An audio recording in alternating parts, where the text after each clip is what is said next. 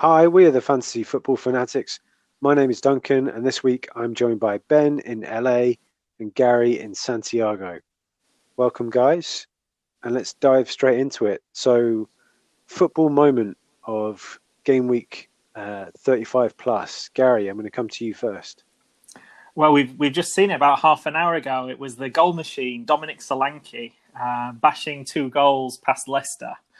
It was we were kind of talking about this on our WhatsApp chat, and we had this thing a few weeks ago about which players kind of are suddenly going to become really good now that there's no one in the stadium watching them. But Solanke, we were like every one of the ones we'd mentioned had scored except Solanke, and I think Ben messaged, "Oh, Solanke's so bad, he's awful."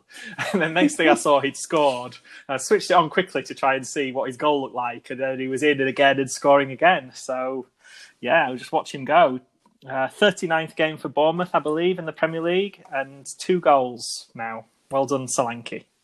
And it wasn't, how many shots has he had without scoring? I think it's a ridiculous amount, isn't it? I think it said he only had 38 shots in 39 games. So I know 38 is still an awful lot of shots, but well, now he'll be watch the floodgates open. Yeah, maybe. Yeah, and if none of our listeners believe us, re-listen to episode 66, and you'll hear us talk about Dominic Solanke for no apparent reason. Was that a Matt pick? Solanke. It was a Matt pick. Yeah. 5.1 million. Yeah. And he's got City next, so that's a great fixture. How about you, Ben? What was your football moment of the week? My football moment was, as a United fan, really great weekend with Chelsea and Leicester dropping points, and just the manner in which they dropped points has been especially pleasing. I mean, Sheffield United took Chelsea apart, really comical defending from their centre backs, and then today Leicester also with a lot of comical defending. I like to think I played my part because this week, FPL related, I brought in kind of the talisman for each team, Pulisic and Vardy, in an attempt to curse them. And it kind of worked. So, not good for my FPL team, but good for my real life football team. You're thinking of the bigger picture, and that's small sacrifice to play. Yeah, really. That's big stuff. My football of the moment of the week was similar to Gary's, from one miss shooting striker to another. Who would have thought that David McGoldrick, and Dominic Solanke in the same game week would get a brace each? But yeah, David McGoldrick, 42 shots, no goals, and then with his 43rd, he finally gets his goal. And I think possibly even a nicer moment than Solanke, because McGoldrick has worked so hard all season, and for some reason they keep playing him, but he's finally got his goals, and part of that great performance against Chelsea, like you said, Ben. What about first Premier League goals at age 32, I think. Wow. Yeah. I mean, to be fair to him, he hasn't been in the Premier League before, so that's fair enough. What about FPL moments of the week, Gary? What was your FPL moment? Well, I've always loved Mikel Antonio from right back in the early days when I was on the Leppings Lane end when he scored the goal against Wickham that sent Sheffield Wednesday up to the Championship. So he was always one of my favourite players. And last week, I think Ben actually recommended him on the pod, but I took a bit of a punt and put him into my team. And away at Norwich, 4 goals. I mean, incredible. It must be one of the biggest point hauls for a midfielder to score 4 goals. It must be one of the biggest point hauls in the game. And he's kind of single-handedly keeping my team in touch with Ben and Duncan and Matt, who'd all opened up kind of a 50, 60-point cushion on me. So, I do love Antonio as a player. He's always had this kind of explosive pace and a good shot and like dribbling as a winger, but now this new role with him playing kind of through the centre, he's kind of getting into more dangerous positions, and he's always been really difficult to mark in the box. He's not the tallest, but he's got a great leap on him, and he's got such a kind of powerful upper body that he often just give him half a yard in the box and he'll out jump his marker, even if the defender is taller than him. And I think at least 2 of the goals against Norwich were just crosses into the box, congested 6-yard box, and he was the one who just managed to find that half a yard of space and nod it in. So I will be sticking with him for the last 3 weeks, I think. Gary, has his game changed much since Wednesday? Well, he was very much an out-and-out winger for Wednesday. We never really played him through the middle, or maybe only a handful of times. But you could see he had this explosive pace and this really powerful shot, and he was a really dangerous player. But his decision-making wasn't great, and people used to get frustrated with him a little bit. Then he went from us to Forest. I think he had 2 or 3 more seasons at Forest. But I knew when West Ham signed him, it'd be a good signing. And he took a little while to get started at West Ham. But now he's either one of those players I think he was on the verge of an England call-up recently. But he is something a bit different. And as I say, he's good in the air. He's kind of very strong. He's also got that pace. If his finishing was a bit more clinical, he would be a top quality player. But yeah, he's sometimes a bit wasteful, I guess, still is his problem. He, stats-wise, going into this game week, he was top for expected goal involvement, so goals or assists, since the restart. So you've got to imagine he's probably still going to be top of that after this game week as well. And so cheap as well. I watched the highlights of that game against Norwich as well. Like, Krul did a really good save from Antonio before he scored his first goal, and he also had a header near the end which he put over. So I think looking at it, he had 9 shots in the game, 6 of them on target. It's not an exaggeration to say he could have scored 5 or 6. He was he was all over Norwich. Oof, thank God he didn't score 5 or 6. Gary, you also had Jesus as well, didn't you? Yeah, so again, I'm in this tricky position now where I've got to catch you all up, and I can't really pick. So I've resisted the temptation to bring in Bruno Fernandes just because everybody else has him. So partly going for Antonio was this. I just needed a bit of a punt, so I went for Antonio and for Decore. And Decore hasn't worked at all, but Antonio has. Jesus again was just it was my transfer this week. So I subbed out Jimenez, so I've lost a couple of points on that, but obviously Jesus was better. And annoyingly, I have Troy Deeney as my first sub. I'm still living in hope that one of my Man U players isn't going to play tomorrow, because that's another 13 points. Irritatingly sat on my bench while my other 2 Watford players are stinking out my team with 2 points apiece. You have a Roman-sized clean sheet too. Yeah, so Watford have screwed me over here. I did think they were going to win these last couple of easy home games, but they've won them in the dodgiest kind of 2-1 with Welbeck getting the goals. That kind of not, yeah, it's yeah. So, but yeah, and then Deeney with the 2 penalties again. Newcastle hadn't conceded a penalty all season, and suddenly he gets 2. But yeah, frustrating. But I'm still just about in touch thanks to Jesus and Antonio. How about you, Ben? What's your FPL moment of the week? I don't have one right now. I'm hoping there'll be one tomorrow when Man U play Southampton. I can talk you through how bad my team is. So only 23 points this week with a hit.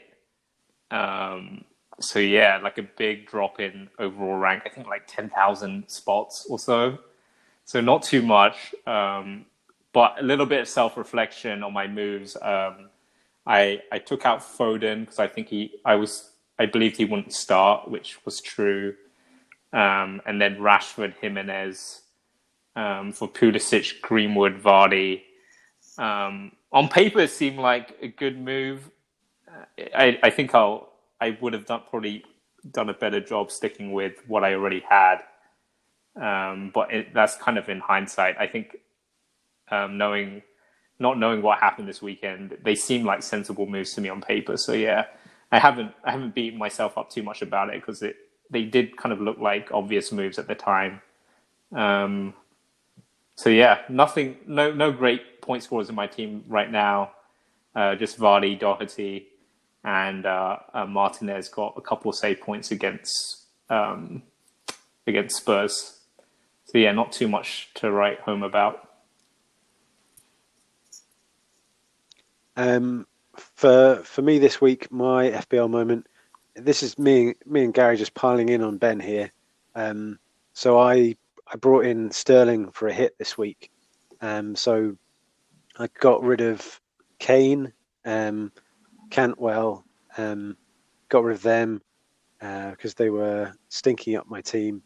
Brought in Vardy and Greenwood and Sterling and captain Sterling. So yeah, had a good week. And now at the top of our league, suddenly from Ben and Matt being out in the lead, suddenly it's open season between all four of us to see. 4-horse race. Yeah, it's a 4-horse race for the end of the season. It's exciting. You know, there's still 3 hits to play. Gary's got his triple captain. Do you think Gary is favourite because he has triple captain and free hit? Oh no, he uses free hit. Yeah, I don't have my free hit. What have you all used your triple captains? Yeah. Oh yeah, a long time ago. All right. Okay.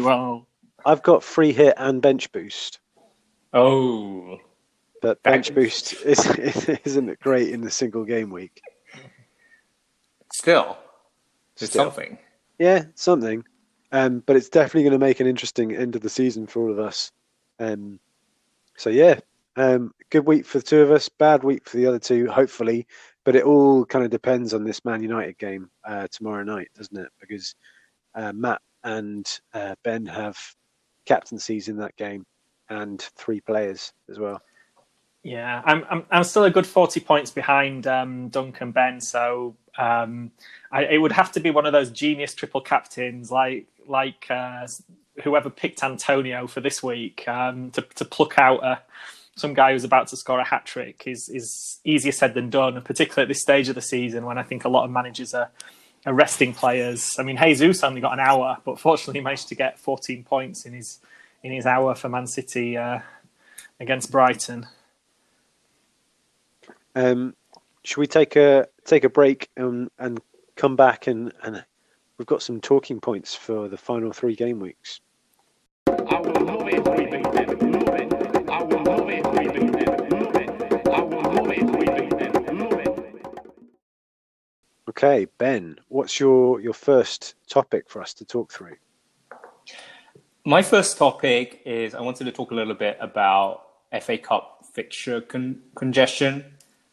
This is I think probably the biggest pile up in fixtures till the FPL season ends, and impacts 4 teams that I think a lot of FPL players will have plays from. So Man U, Man City, Arsenal, and Chelsea all have FA Cup games in between game week 36 and game week 37. And one thing I did look at was I wanted to see which teams actually have more days rest in between. And actually, it's kind of interesting. Man U, Man City, Arsenal all have similar days rest. So they have like 2 days off, 2 full days off in between each game, which really is not a lot. Chelsea's the only one that's slightly different, where they have 4 days in between their game with Norwich versus the FA Cup tie, and then 2 days after that. So yeah, interested in what you guys think. Do you think this will mean even more rotation in the next game week? Because I think a lot of people are really interested in Man City, Bournemouth, but if they have a FA Cup fixture, literally 3 days afterwards, will they really go for it? Man U, Palace too. They have a game, FA Cup game straight after that.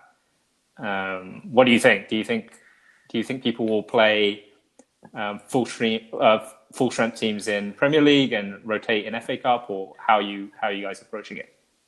I mean, sorry, you go, Gary. Yeah, what I'd say is you're kind of seeing this 5 subs has really changed everything. It's been a bit of a game changer. So I think it's really you're kind of seeing the spine of the team, kind of the guys who don't run as much, the goalkeepers, the centre backs, maybe the holding midfield player will play the 90 minutes, but then you can almost rotate out the rest of your team. So I think what we'll see is a lot of the first teams will play, but they'll try to just play an hour, and it'll all be about game management. Like Man City will try and get 2 or 3 goals up against Bournemouth, and then just try and slow the game down and maybe take off their better players. And I'd see the same for. I mean, it's hardest for Arsenal because they've got Liverpool before the FA Cup semi-final, and they're still in the race for Europe. So you'd expect for Arsenal this is really tough because you can't have an easy game against Liverpool, and you can't really rest players. So unless Arsenal are losing 3-0 and they just give it up, I could see Arsenal putting a lot into their game, whereas Man City will coast through the match against Bournemouth. I think Pep's also said recently 2 kind of things on this. He said that the cups are City's big priority. Pretty obvious. There's nothing, they're not going to win the league, and they're not going to drop out of the Champions League places. But he also said recently that that rhythm is quite important to kind of the players in the team, and he's noticed with De Bruyne coming on for the final kind of 15-20 minutes the other day, looked quite rusty and didn't have the rhythm of the game. And he said that it's important that they still get the minutes to be fresh for the cup games, is essentially what he was insinuating. So I think I completely agree with Gary. I don't think that we'll see Man City just play an entirely second strength team against Bournemouth. I think he'll use those 5 subs. I completely agree with that. It is tricky though with players like Sterling, who got the 90 minutes in the last game, and has tended to feel like you can feel a bit more certain about bringing in a player if you know that they haven't played or haven't started the previous game or got many minutes, because then it seems to be, it's more of an indicator they're going to start. But that's something also to bear in mind. Like Foden is looking more likely to start against Bournemouth, having not started the last game. So that kind of helps with Pep Roulette a bit, I think. Yeah, the only other thing I think is I have a sneaking suspicion that Man U, Chelsea care a lot more about top 4 than progressing in the FA Cup. So I think Man U will actually rotate quite a bit in the FA Cup fixture. Chelsea may not because they have a little bit. But yeah, I think that might happen as well. Although I know Matt disagrees with me. I guess we've all stacked with Man U players as well, and it's not just the FA Cup game because they're playing late this week. So they're going Monday, Thursday, Sunday, Wednesday. They're basically just having 2 days rest in between for 4 matches in a row. So for Man U, that is a real question, I guess, because there's certain players like Rashford and Martial and Fernandes. Do they just keep playing them, or will there be a rotation in there somewhere? Yeah, I think they'll rotate in FA Cup, and Ole Gunnar Solskjaer may try and do what he's been doing, where hopefully if we get 2 or 3 goals up, he kind of takes off those players like Martial, Rashford, Fernandes. So we'll see. I'm more optimistic against Palace with that happening, and less so against Southampton. But I guess we'll find out tomorrow. Okay, Gary, what's your next topic for us to talk through? Well, I was wanting to talk through the dilemma that I still have my triple captain available. So I think it's kind of a wider thing about if people still have chips, should they use them? So to be honest, I think that previous discussion might have changed my mind as well, because I'd been targeting. I'd just been looking at the Premier League fixtures, and I'd been targeting the Man City Bournemouth game in week 36. So coming up next week, thinking, right, this is nailed on. Bournemouth have been conceding so many goals. Man City have been doing so well, but yeah, there's a little part of me as well that likes to keep the the chip up my sleeve till the last week, but particularly this thing with the FA Cup, I'm slightly worried with that game that Man City will go 2-0 up and then just take their foot off the gas, and they might not rack up a 6 or a 7 like they could do. So I'll just talk you through a few of the other games I've seen coming up. So also in game week 36, I mean, anyone who's playing Norwich basically is worth considering. So you've got Chelsea Norwich. So in game week 36, I think you're looking at either Chelsea Norwich or Man City Bournemouth. Game week 37, Man United have West Ham, but that's just coming off the FA Cup semi-final, as we said. Norwich have got a slightly easier game. They're playing Burnley, but having seen what Antonio did to Norwich, who knows if Chris Wood or someone could do the same. Then the one I've got my eye on now that I don't think I'm going to go in 36 is game week 38, Man City at home to Norwich. And I'm hoping that Man City are just going to keep their foot to the throttle and say, we've still got Champions League. They might have an FA Cup final. So there might be players in there playing for their place in the team. So I think I'm going to hedge my bets on Man City Norwich, particularly as City would have had kind of 4 or 5 days coming into that match to rest. So I think it will be a strong first 11. I don't know what others think. Yeah, I'm all for the Man City Norwich game in 38. You know, it's at home. Norwich are clearly the team who have kind of checked out pretty much, it seems. It's not like in seasons gone by where teams get relegated and suddenly the pressure's off and they start playing. They haven't started doing that yet. I know they've only just been relegated this week, so we'd have to see. But this is, it's a tough fixture. End of last game week of the season as well, Man City, didn't they knock 8 past Watford one year recently? I think they tend to treat it becomes even more like a training game, which they're so suited to. So I was just thinking as well that Norwich beat Man City earlier on in the season, didn't they? Which I think that hurt Man City a bit. So they might want a little bit of revenge as well against Norwich. Yeah, and if you saw them against Brighton as well, they were just relentless. They'd won the game easily, but they were still pushing until 85th, 86th minute. Running like it was a cup final, some of the players. So, they are just relentless, and Norwich are the biggest whipping boys around at the moment, I think. Ben, do you have any advice on how I can catch you up? No, I think those are all the obvious shouts. I do like the look of Bournemouth Southampton for Danny Ings in 37, but probably not as much. I think you definitely want to choose a City player. You just want to figure out their easiest fixture and which players are the most nailed. And I think, probably game week 38 makes the most sense. Although I do like your Chris Wood punt. I think that would be a really that would be taking the lead with a little bit of flair. None of these sensible options. A little bit of your own flair. Go with Chris Wood. Yeah, you think that? I mean, the advantage of something like that, even though I'm probably not going to do it, is you'd think that if you figure out who's in the Burnley first 11 for that game, Wood's been injured, so I don't know if Rodriguez has still got the shirt at the moment. But if pick a Burnley player, the chances are they've got a better chance of playing 90 minutes. Whereas sometimes with City, we're gambling on a good 60 minutes from Mahrez or De Bruyne. I wish I could go along with Ben's tactic here and just tantalize your maverick tendencies with a Burnley striker captaincy, but I think he's trying to play you here. I think he's trying to make you go full Gary, and you should never go full Gary. No, Chris Wood is not capable of doing an Antonio. Don't do it.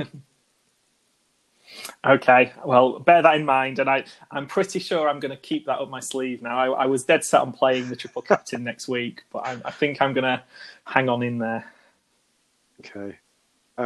It would be, you probably get more than just the pride. We'd probably give you more than just the cash for the mini league if you won it with a Chris Wood triple captaincy. I don't know what we could give you. Maybe...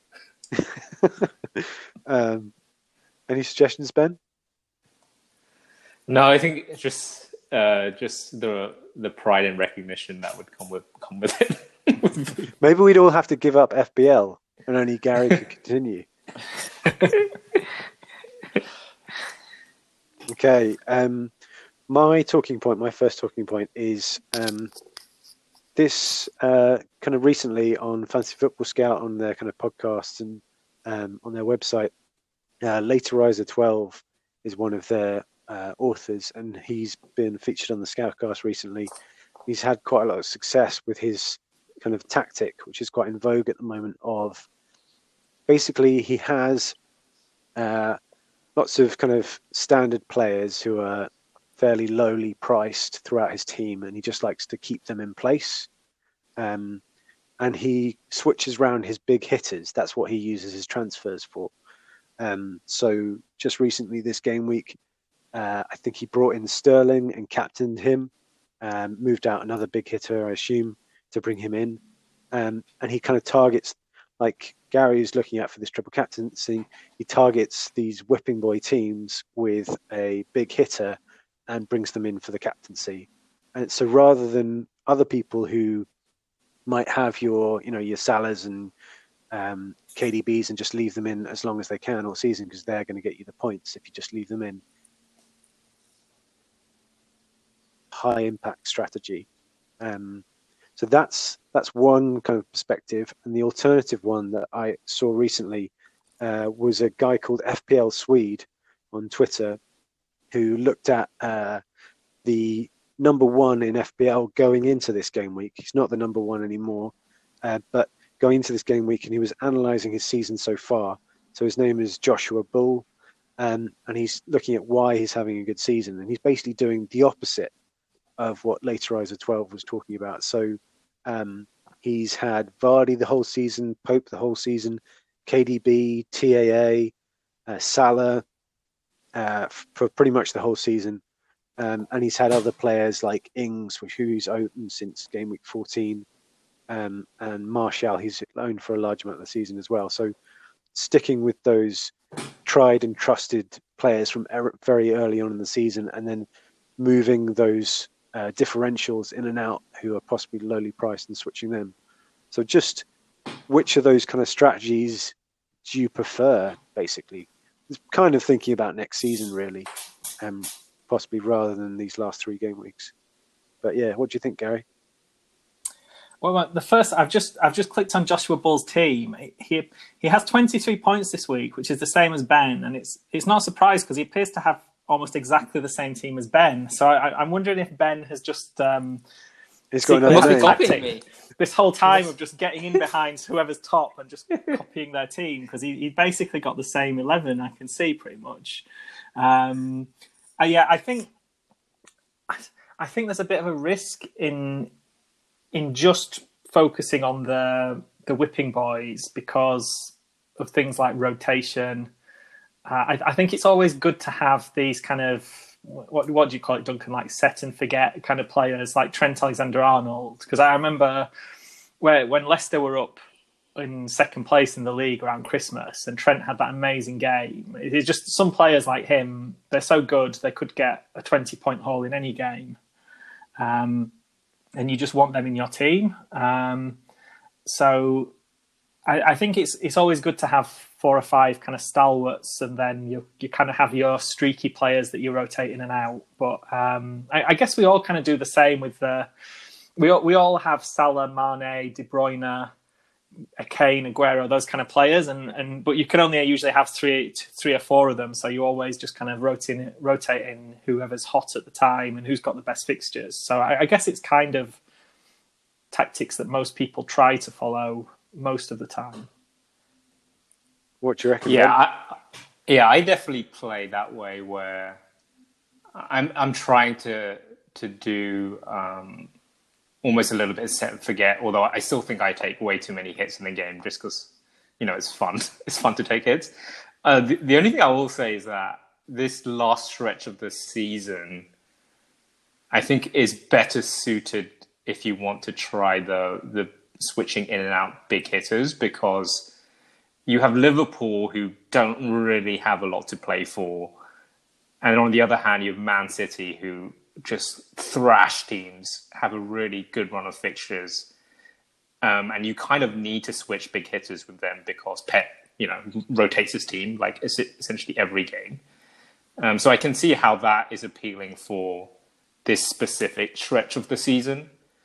But I think it like Gary said, I think it's a lot more risky over the course of the whole season, right? To get it right every time, which I think is why most FPL players try and do the more kind of conservative way of like playing with their team.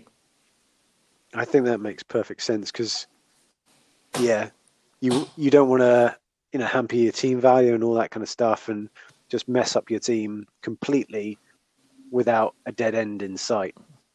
So, you might have to take, hits here, hits there, but at the end of the season, you say, I'm only going to be left with this team for 3-4 game weeks. So, I think that makes sense. I think part of the thrill of fantasy football for me is getting on a player as well, someone like a bit left field just before everyone else does it. And I think that's the bit that's the most satisfying sometimes. So, like, I had this with Tielemans last year, or this year, like bringing in Antonio. Like, I brought him in the week before last, so he didn't do anything last week. But and I think last week Ben mentioned like the Magnus Carlsen, the chess master, who's currently 6th in the league, and you can see that the top 15 or so in the overall league. It's incredible this week that you've got a massive disparity in points. I guess some of the ones with low points have gone with a Man U captain, so they're still waiting for the captain to play. But it's almost the guys who went Man City captain and Antonio have all got 80, 90 points. And the guys who didn't have Antonio and have got a Man United captain, if Man United don't have a good game next week, they could only have 30 points this week. So it's even at the top. There's a big, like one player like Antonio can make a big difference. But one last thing to say on this is that I'm not sure if I was Joshua Bull or one of these other guys, I'm not sure I could take the tension. It's bad enough just competing with the 4 of you on the pod. I feel terrible when I make a mistake. But if you were leading the league by like 30, 40 points like Joshua Bull, and then suddenly you see all these guys with Antonio, like every single match you'd be watching thinking, oh no, I don't have Vardy, I don't have Antonio, I don't have this. Everybody's catching me. You just feel like you've got a target on your back. Everyone's shooting at you.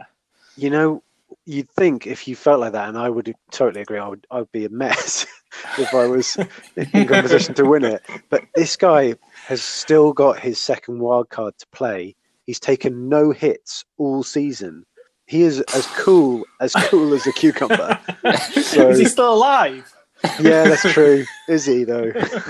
He's just had all these players in his team because he's a dead team.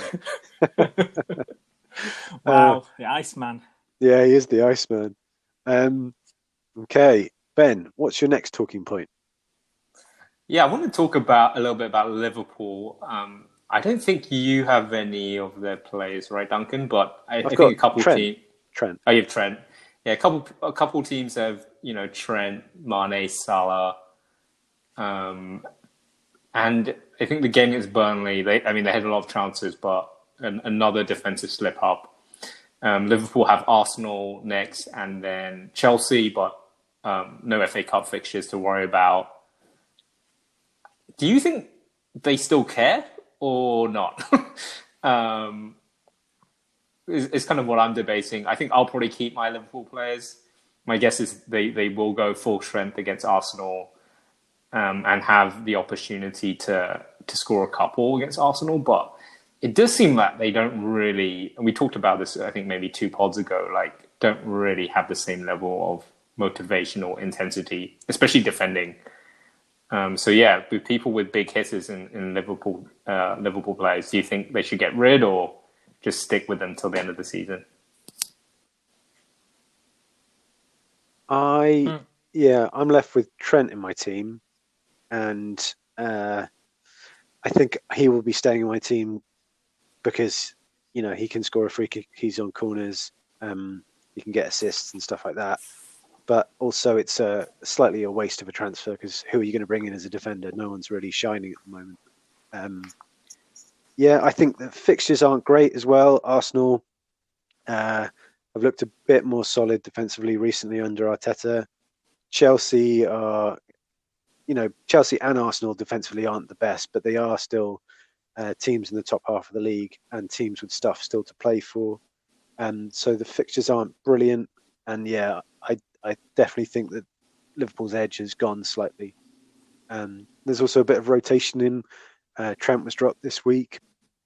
Jones is getting minutes. I don't know. We might see Harvey Elliott a bit more. So yeah. Also, Henderson's injury is going to affect them defensively and offensively. I think he's a big player for them. So, and their captain. So maybe that even takes more of their edge away. I would say though, on the other hand, that they did give Salah and Mane 90 minutes each against Burnley. They were obviously still trying to win that game. They've got players like Minamino, who you'd think, they might want to try and bed him in for next season, but he's barely got a minute since the restart. Origi just had one start, I think. They've gone with a lot of the main guys. Yeah, okay, Trent was rested for this one game, but I think, yeah, they brought him off the bench to try and win the game, and other than that, he's started every game, I think, other than the last game. So I do think they still want to keep winning, because I think winning's a habit, and it's it will stand them in good stead for next season if they go to Arsenal and Chelsea when Arsenal and Chelsea are still going for Europe, and there's a lot riding on the game. If they think, oh yeah, we went to Arsenal and we beat them 3-0 a couple of months ago, it's the kind of thing that would help them. But yeah, I guess there's that kind of psychological thing that it's you're giving it everything you've got, but it's not got that same hype that it had when they were still chasing the title. Yeah, I think I'll probably keep Salah for those reasons, and it did seem like Klopp was a bit angry. He said the Burnley draw felt like a loss. So I think if it also depends on your team. I think if you have more pressing areas, then it's probably fine, I think, to kind of leave your Liverpool players in. Yeah, I have Mane, and the obvious move, I guess, would be to take him out for Sterling, and then I'd have 3 Man City, but then would I be slightly putting too many of my eggs in one basket if suddenly City only win 2-0, but Liverpool, like Mane and Salah, we know how good they are. They could still score a hat-trick any week, so it's a tricky one. Are they captaincy options for any of those 3 game weeks, do you think? I guess only I'd probably go City, because I think City are going to smash someone, but they've got Liverpool the last game of the season. That might be a... Newcastle. Sorry, Liverpool got Newcastle last game of the season, and if the 100-point target is still in sight, they might want to sign off with a drubbing. You imagine Newcastle will park the bus, so it's just a matter of how well they park the bus. Not well recently. Gary, what's your next talking point? So I was just kind of going back a few weeks. We kind of speculated on what football would be like without fans. So it'd be just interesting to get a few reflections of what people think has been different. And just a couple of things from me. First has been, I'm looking at the form table since the restart, and Leicester are hovering just above the relegation zone of the form table. They've had a shocking restart, so it may be that one or two teams, Norwich have been the worst, and they were pretty bad before the restart. But again, with Norwich, I kind of felt that that compact ground at Carrow Road and the fans maybe lifted them a little bit, and so they were getting the odd home result, whereas now they're just abject. And then the second thing we talked about was, these strikers who they go on a bad run of form, and you think, their heads drop, they've lost all confidence. Well, they've all suddenly started scoring goals now. So we mentioned Solanke, what was it? 38 games for Bournemouth, 16 of them starts, hadn't scored. McGoldrick, 20 starts and 6 sub-appearances this season, hadn't scored, suddenly got 2. Benteke, not exactly prolific, got his second goal of the season last week. He's played 24 games.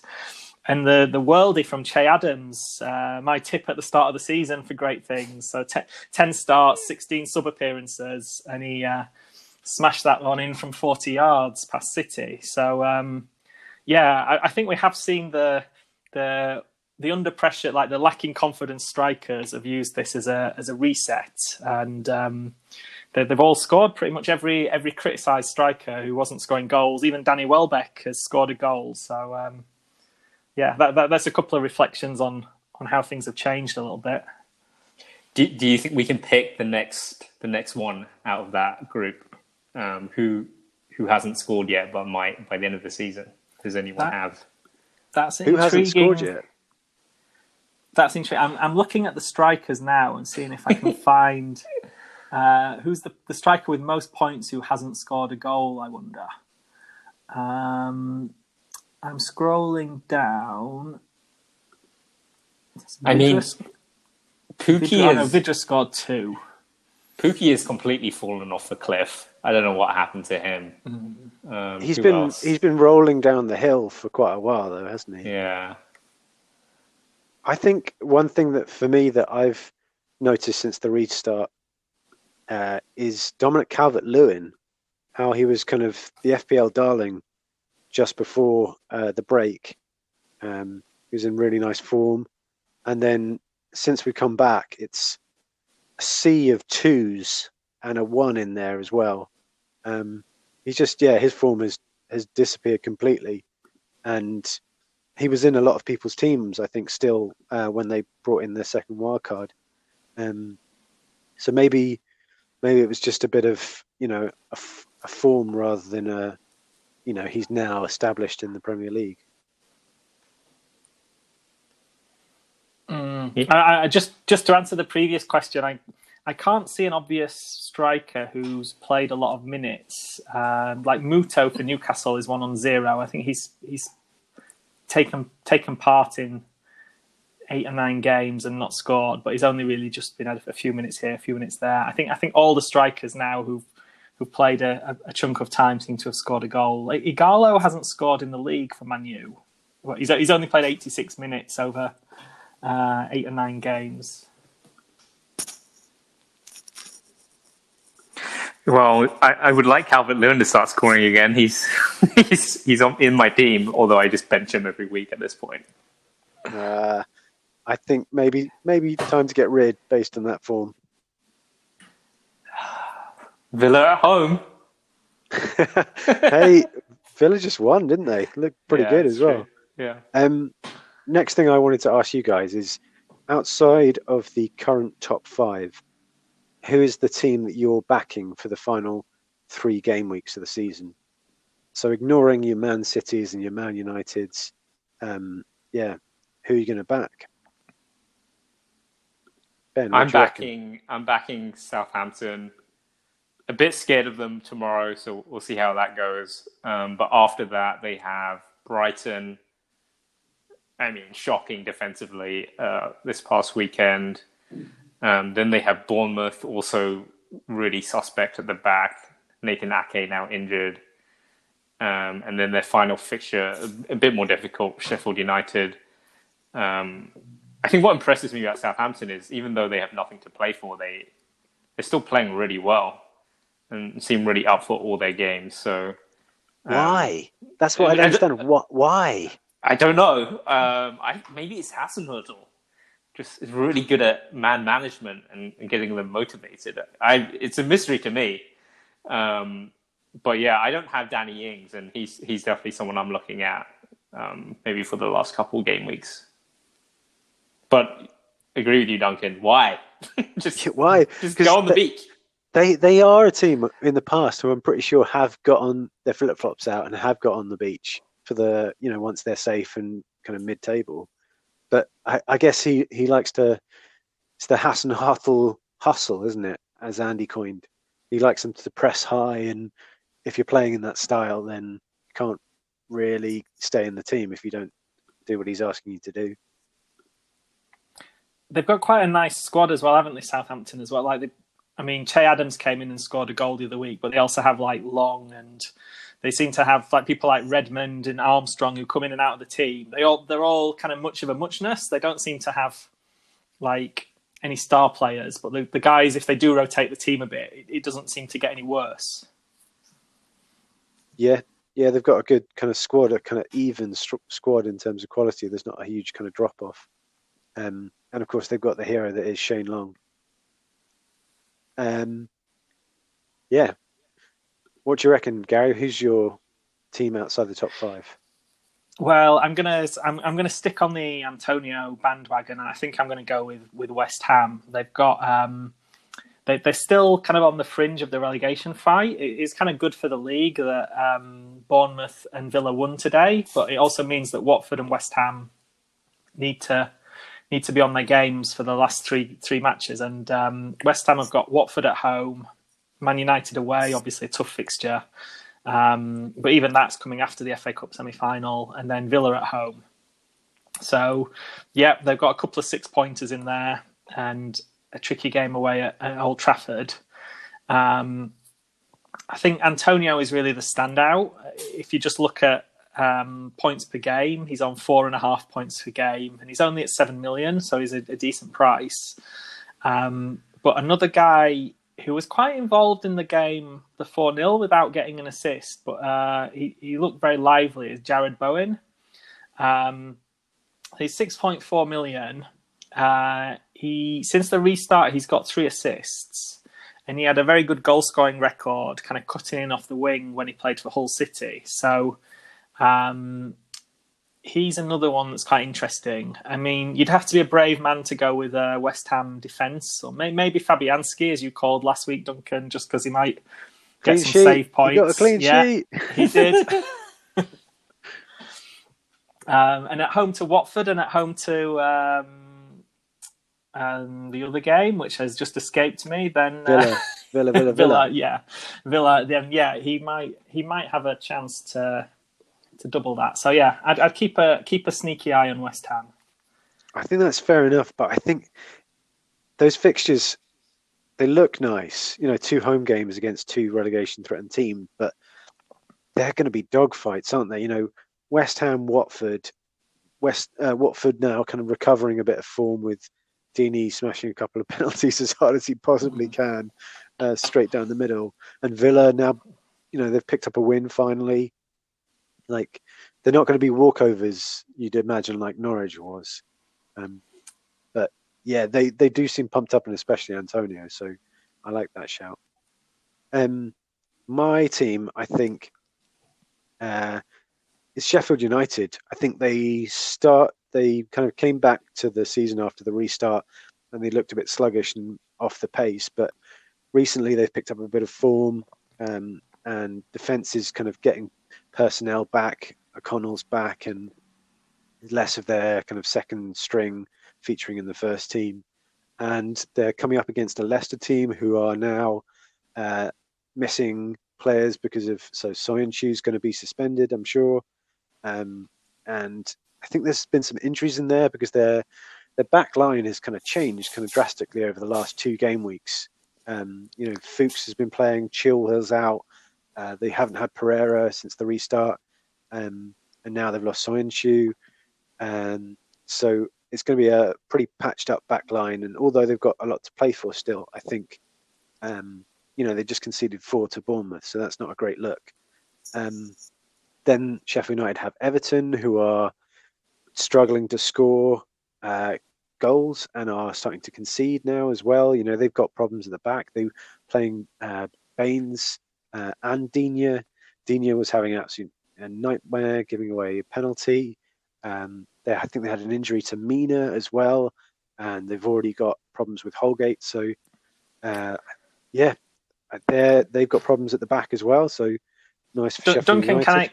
Can I ask, is this a big build-up to you saying that you're about to bring in McGoldrick? It sounds like it so far. It's all about the high-impact move. He is now a big hitter, so I'm going to bring him in and captain him. And then on the last game, Southampton. So hopefully Southampton will be tired out by that point. But yeah, Sheffield United are my pick. I think who I'd pick from that team, I mean, it's weird to say it, but maybe offensively is better than defensively, because Leicester still have Vardy who's still scoring goals, but Leicester and Everton are teams with problems at the back at the moment. So maybe, you do take a punt on McBurney or McGoldrick. Yeah, one of those two. I mean, it's pretty out there, isn't it? But if you just want to have a bit of fun, then that's something that no one else will be doing. But yeah, if you want to be sensible, you can stick with one of their Lundströms or Stevens. Stevens has been getting a few attacking returns since I dropped him recently, so he's a good shout. Okay. Should we take a break? And when we come back, we can have a look at the Listeners' League and see how you guys are getting on. And then we've got 2 free transfers for the joint team, and we have to try and catch Andy before the end of the season.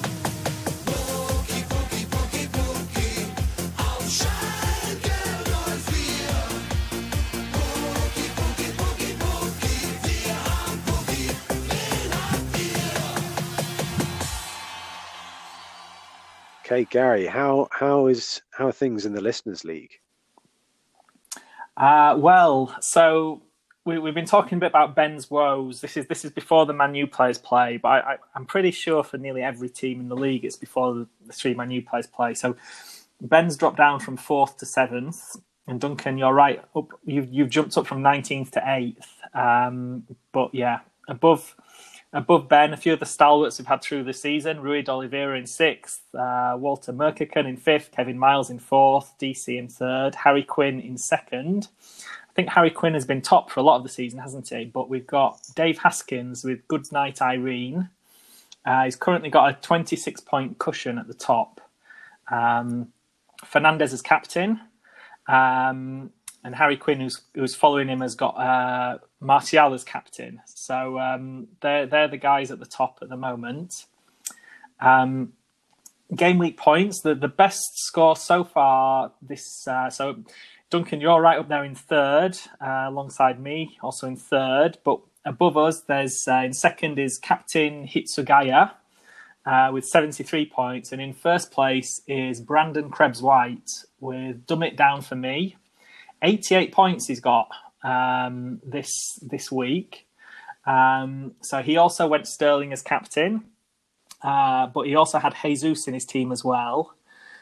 Didn't have Antonio, actually. I was expecting to see Antonio in there, but now he's unlike the rest of us, he didn't bench his Wolves defence. He's got Saiss, Bolly, and he's got Ender Stevens and Dean Henderson from Sheffield United.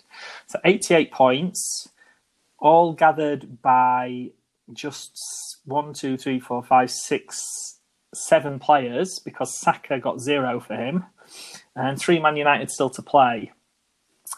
So that's the top of the table. But as you know, we like to kind of focus on who's done worst in the game week as well. And I got to say, the guy who's come last so far has really earned it. He made his pod comeback last week. It's Andy, and he's got a mighty 12 points so far this season, this week, sorry. And he's probably not just bottom of our league, but bottom of the world, I'd guess, with 12 points. That's I quite liked his defence. Like, going into today, he had Alexander-Arnold with 1, Gomez with 1, Zinchenko with 1. So I was really looking forward to Lucas Digne kind of getting a 1 to kind of finish that run off. But Digne got booked and he let in 3 goals, so he got a 0. Andy's top scorer, he's got De Bruyne with 3 and Pope with 3 so far. Although in Andy's defence, like nearly everyone, he's got Fernandez captain, Martial and Greenwood still to play. So it could all turn around for Andy at the moment. But if not, it's not looking good.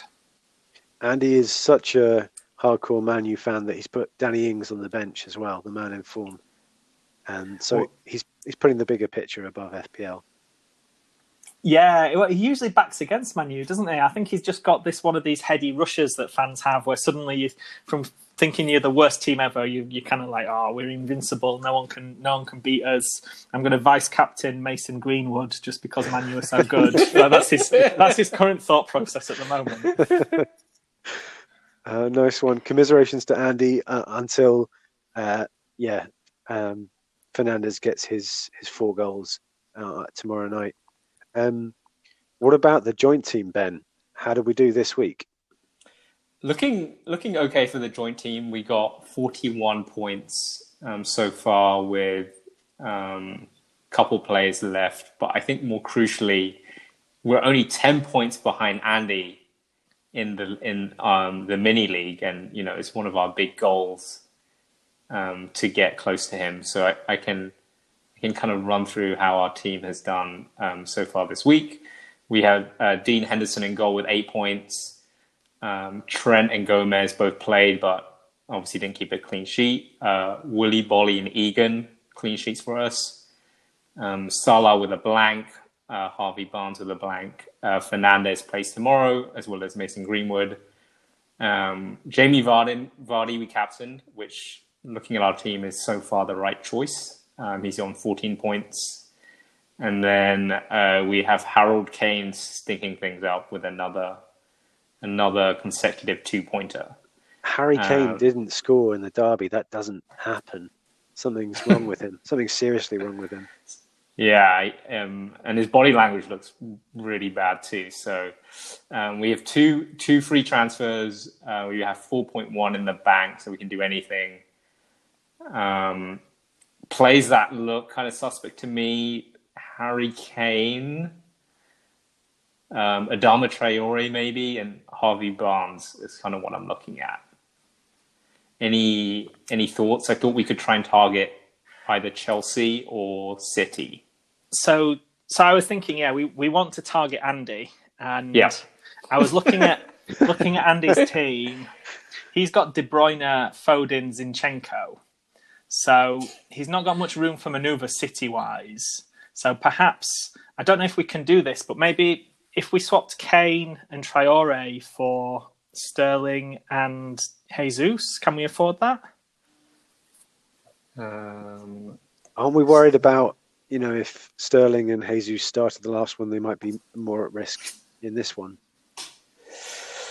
I'm a little bit... I mean, Jesus got withdrawn on 63 minutes. Okay, so I feel like he has a shot. I'm a little bit worried with Sterling playing the 490 with FA Cup. How about Mahrez then? Did Mahrez play last week? Mahrez played 490 as well, unfortunately. David Silva. He got 17 points. David Silva will play before I think we'll start. Or should we do? We could do Jesus and look at a Chelsea player. We could do Willian or Pulisic as well, or we could take a hit and do all three. Do all three? What do you mean? We could do Jesus, David Silva plus Willian or Pulisic for Harvey Barnes. I feel like David Silva's very much a 1 week punt, and possibly not worth it for 3 game weeks, because he'll just get a 1 pointer or a 0, possibly. Although you've got to expect the last game of the season, Norwich at home, they've got to play Silva for that one, surely, for his final game. Yeah, to be cheered by an empty. They'll turn up the dial on the fake crowd noise as he wipes away the tears. Well, I really like getting David Silva in because it's differential. I think we should captain him too. Oh God! What about getting rid of Hayden, and who's on our bench, who's not even available, I don't think, and Traore and Jesus, and bringing in the 2 Chelsea talismans of Willian and Pulisic. Oh, both of them. That I also like. And then we can how would we fit too. them all? Could we fit them all into? We couldn't fit them all into the same team, could we? We couldn't play 5 and 3 up front. We would play 3-4-3, which I think is okay for this week. Oh, what, and drop Barnes?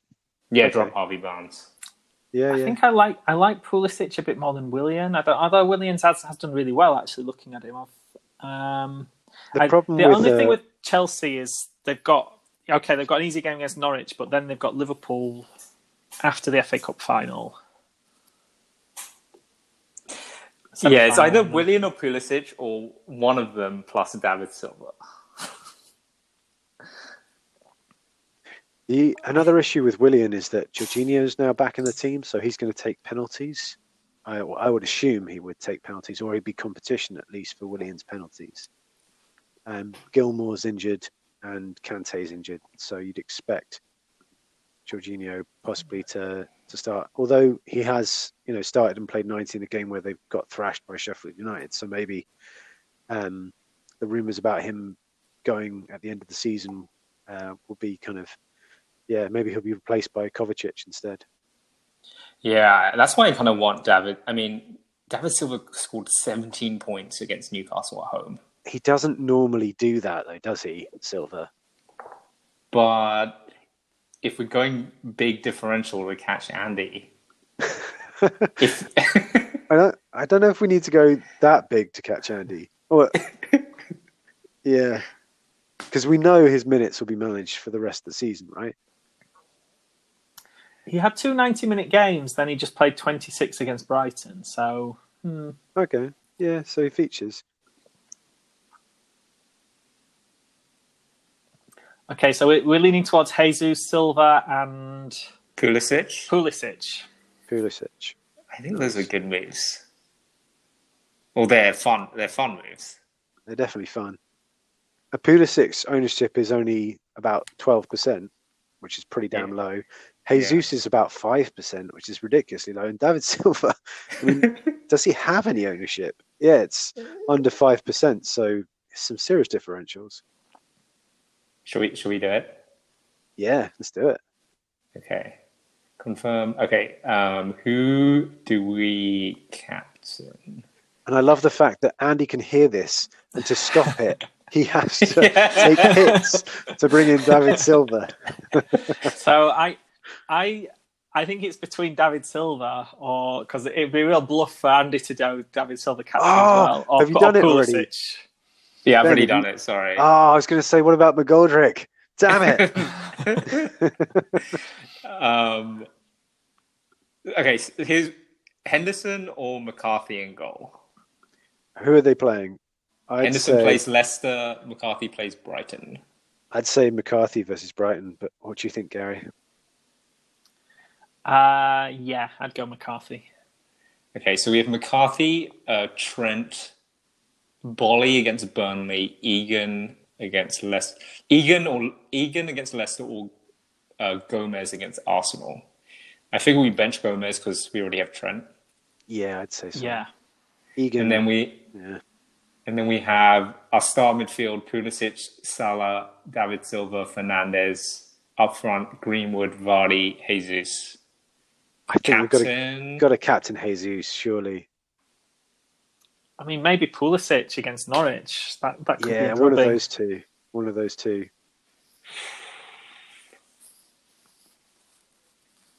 Yeah, they're both good shouts. Does Andy have Jesus? No. No, has Andy gone man? We were just looking at his team. He'd gone like Man City defence, hadn't he? For some reason, he's gone. Yeah, he has Zinchenko, De Bruyne, Foden. Foden could do a lot of damage in that game as well. Yeah, but him and Silva are kind of level pegging, aren't they? Yeah. Similar positions. What will upset Andy more, I think, is how we should use the decision on captain. Poor Andy. I think go Jesus because they're in better form and they're playing a bad team at home. So Jesus. Okay. What do you reckon, Gary? Yeah, I can go along with that. Okay, it's done. Let's see if we can catch him. Okay. He can listen to this and make moves to try and stop it, but it's going to cost him. Yeah, we need a special wooden spoon. It's either going to be a shared wooden spoon, communal wooden spoon, or Andy's wooden spoon on his own. Yeah, we can break the spoon into little pieces if it's the joint team. What about captains and transfers? Gary, I'll come to you first. So I've got a similar scenario. I'm looking at that Bournemouth game. Do I want to go De Bruyne or Jesus with my team as captain? I don't know. I think it might be a De Bruyne week. And other than that, Yeah, I basically got to start extricating myself from all these Watford players who I brought in and didn't do very good. Apart from Deeney, who I left on the bench. Yeah, so I might be trying to get rid of Decore for someone. Like, yeah, maybe Bowen or some of the. Yeah, I don't. It's a tricky one. I haven't fully decided, but I can't still be carrying 3 Watford players when they're going for their last 2 games, which is Man City and Arsenal. But yeah, sod's law. As soon as I take one out, they'll start playing really well. And you've got the triple captaincy to think about as well, right? Yeah, I think I pretty much decided I'm going to save that for the last week. All or nothing, death or glory. Yeah, and that could change everything. Because if I used it in game week 36 and it went badly, I'd just be like out of the race. I'd have nothing else to look forward to. But even if I'm 50 points behind, I could always hang on the last week with like this crazy hope. I have this dream in my head where I'm ahead of Ben by maybe 5 points going into the final game week of the season. He's already used his free hit, and I just free hit in his entire team. That was a dream I had. Yeah, that's hilarious. Just the ultimate block move. Ben, what about you for captain and transfers? Transfers, I am weighing up 2 moves. Either Jamie Vardy, because I mean all their injuries piling up and Sheffield United looking good form. Thinking about Danny Ings looks good against Brighton, or Jamie Vardy for Jesus, targeting that Bournemouth game, and he also only played 60 minutes. So those are the 2 moves. I think I'll see how Danny Ings gets on tomorrow. Other than that, captain, I probably Bruno Fernandes again. We'll see how he does tomorrow, but I do like that Man U Palace fixture, even if it is after FA Cup. So yeah, that's kind of what I'm thinking right now. Nice one. For my team, what are my big problems? So yeah, I mean, I've got Ings, so that's good. Sterling is a bit of a worry with whether he'll get rested before the FA Cup, having started the last game. It was nice to see him being played up front for the last half of that game. He got his incredibly fluky final goal of his hat-trick. But I think now I've got him, I'm going to kind of stick with him. I don't know. I don't really see any big problems for my team at the moment. I know, it's annoying. Yeah, but it's kind of crazy to save a transfer. I think maybe I need to think about Chelsea because playing Norwich, it's just who do I get rid of? Because I've got Martial, De Bruyne, Fernandes, Sterling, Vardy, Ings, and Greenwood. I think a big problem in my team is Kyle Walker. This week I just benched him because I was assuming he would get another 1-pointer in 45 minutes, but they turned up in the first kind of starting team, and Cancelo wasn't even on the bench, so it's just completely random. But bringing in a Chelsea defender seems pretty stupid. So maybe taking a hit to get rid of Walker and bring in another Man City or Chelsea player. Yeah, and captaincy's either going to be City or Chelsea, depending on who I bring in, I think. But yeah, definitely not going to save a transfer this week, I don't think. Okay, if you don't follow us on Twitter already, give us a follow at FPLFFfanatics. And if you like the show, please take the time to rate and review us wherever you get your podcasts. We'd really appreciate it. So that just leaves me to say thank you for your insight, Gary. Thank you very much, and all hail Mikel Antonio. Thank you for your insight, Ben. Welcome, and I'm not enjoying this top 4 race we have now. It's going to be a fun end of season.